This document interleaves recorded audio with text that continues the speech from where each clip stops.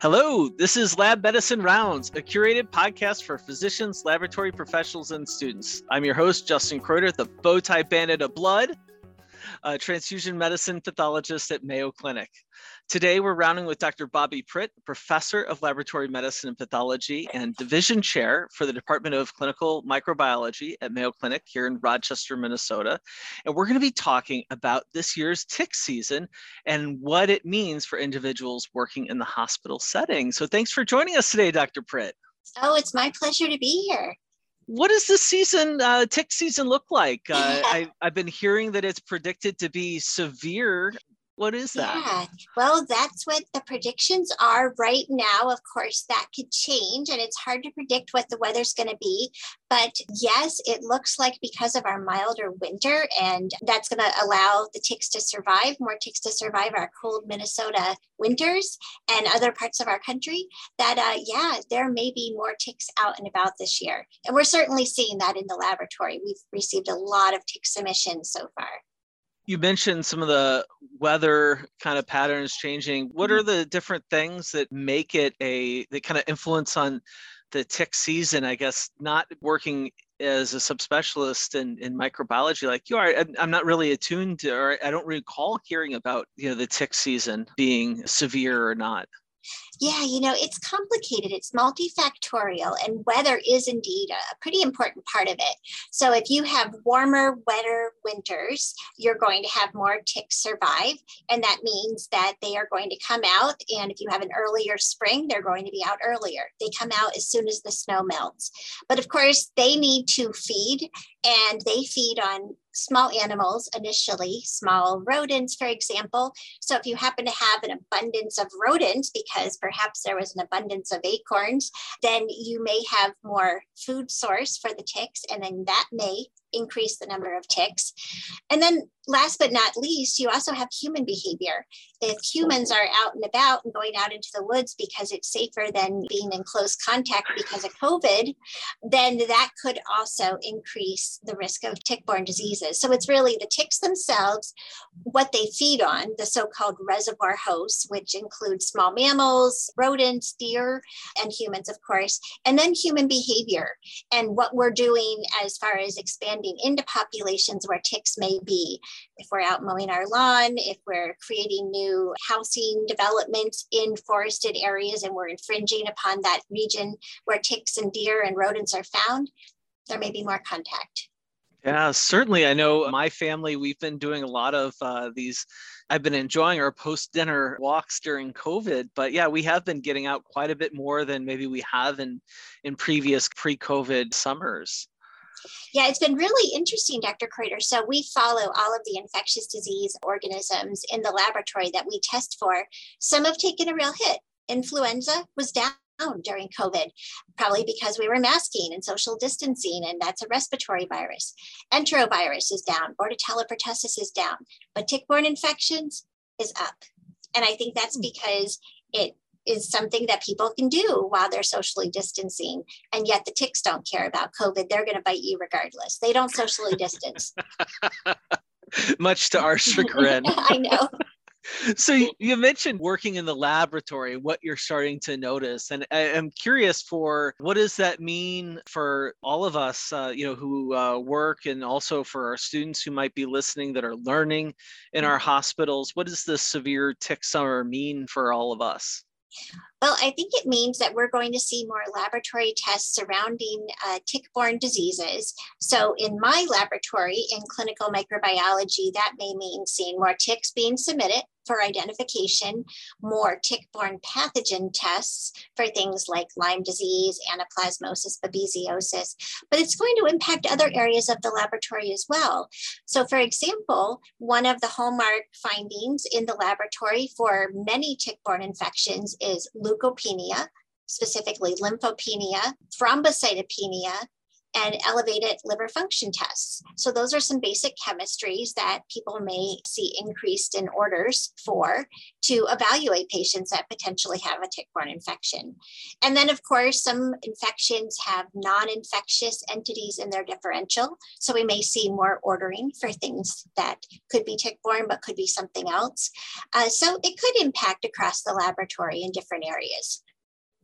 Have you been getting some invitations to kind of talk with some of our clinical colleagues about that differential diagnosis? I imagine that's something to kind of revisit it with the learners periodically over time. Yeah, I try to do that every year. We always host some educational events for tick-borne pathogens in general. And we do it for the laboratorians, for our clinical colleagues, and also for the general public. I usually give at least one talk every year on how to protect yourself from tick bites, because that's so important.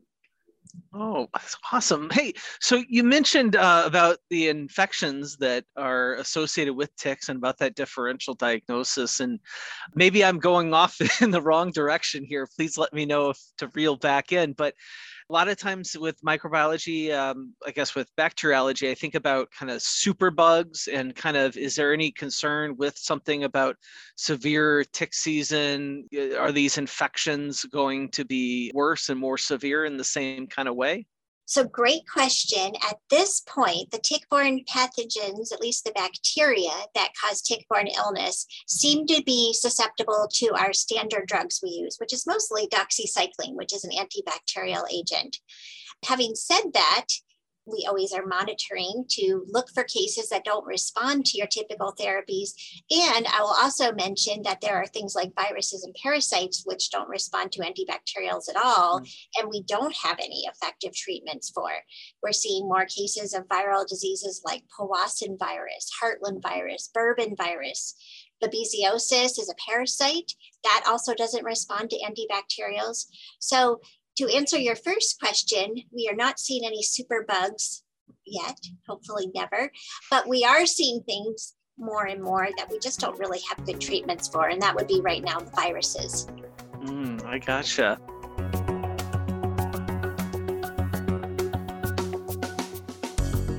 For more laboratory education, including a listing of conferences, webinars, and on-demand content, visit mayocliniclabs.com/education.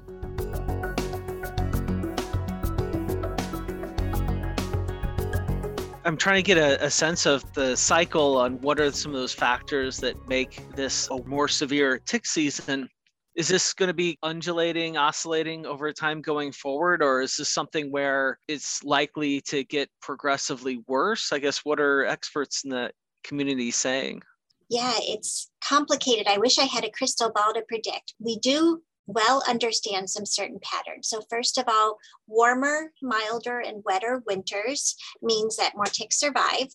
So with global warming and climate change, if we continue to see warmer winters, that's going to increase the risk for tick-borne diseases. Earlier springs mean people are out and about. Longer summers and falls mean people are outside longer. So anything that's going to change those patterns is going to influence tick-borne diseases. And then also, ticks are migrating. They're expanding their ranges substantially. From the Northeast, the upper Midwest, up into Canada, we have the black-legged tick, and those ranges continue to expand every year, putting more people at risk for things like Lyme disease, babesiosis, and anaplasmosis. Now, there's a caveat, though, that as the warm weather gets very hot and dry, then the ticks will often go into hiding because they dry out very quickly. So hot weather in and of itself doesn't necessarily mean more ticks, but when it's accompanied by high humidity and moisture, then that's perfect weather for tick survival. I see. One of the things that our audience may not know, I guess I've seen photos of you doing research in the field.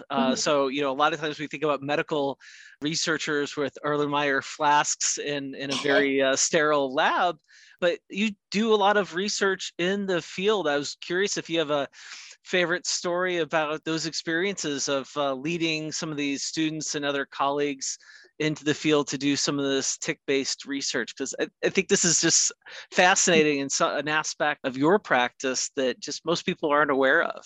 Yeah, thanks, Dr. Krater. It is a fun part of my job.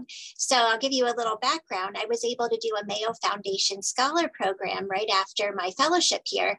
And I went to the London School of Hygiene and Tropical Medicine and took classes in entomology, parasitology, got my master's degree in medical parasitology, and learned how to go out into the field and sample for ticks and mosquitoes. And then you could take those ticks and mosquitoes and go back to the lab and test them for various pathogens. So I was very fortunate once I came back to Mayo to be involved in discovery efforts for 2 new tick-borne bacterial pathogens. And because they were brand new, we knew nothing about them. We didn't know what type of tick transmitted them. So we wanted to ask those questions of what is the tick that's the culprit here? Who's the vector? So for several years in a row, I went out into the field and collected ticks using those methods I learned back in London. And I would bring with me undergrad students, internal medicine residents, pathology residents, clinical microbiology fellows. And I even would team up with the CDC and the Minnesota and Wisconsin Departments of Health and University of Wisconsin.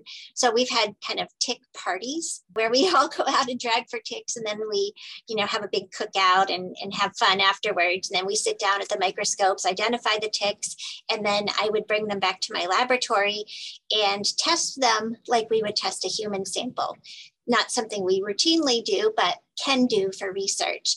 So those have been great experiences, and it's allowed us to really understand our 2 new emerging pathogens a bit more.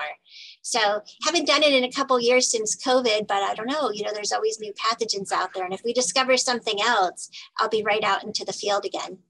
Yeah, absolutely. Thanks for sharing that story with us. I think it nicely captures this, interprofessional, multi-specialty nature that is laboratory medicine and pathology. And we've been fortunate to have you as a guest on this podcast a few times, but I think this is the first time we've broken out the phrase tick party. Tick party?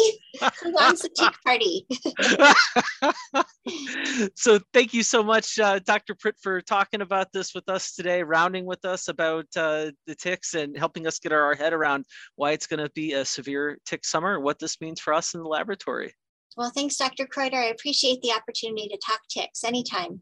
To all of our listeners, thank you for joining us today. We invite you to share your thoughts and suggestions via email. Please direct any suggestions to mcleducation@mayo.edu and reference this podcast.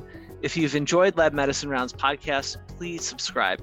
Until our next rounds together, we encourage you to continue to connect lab medicine and the clinical practice through insightful conversations.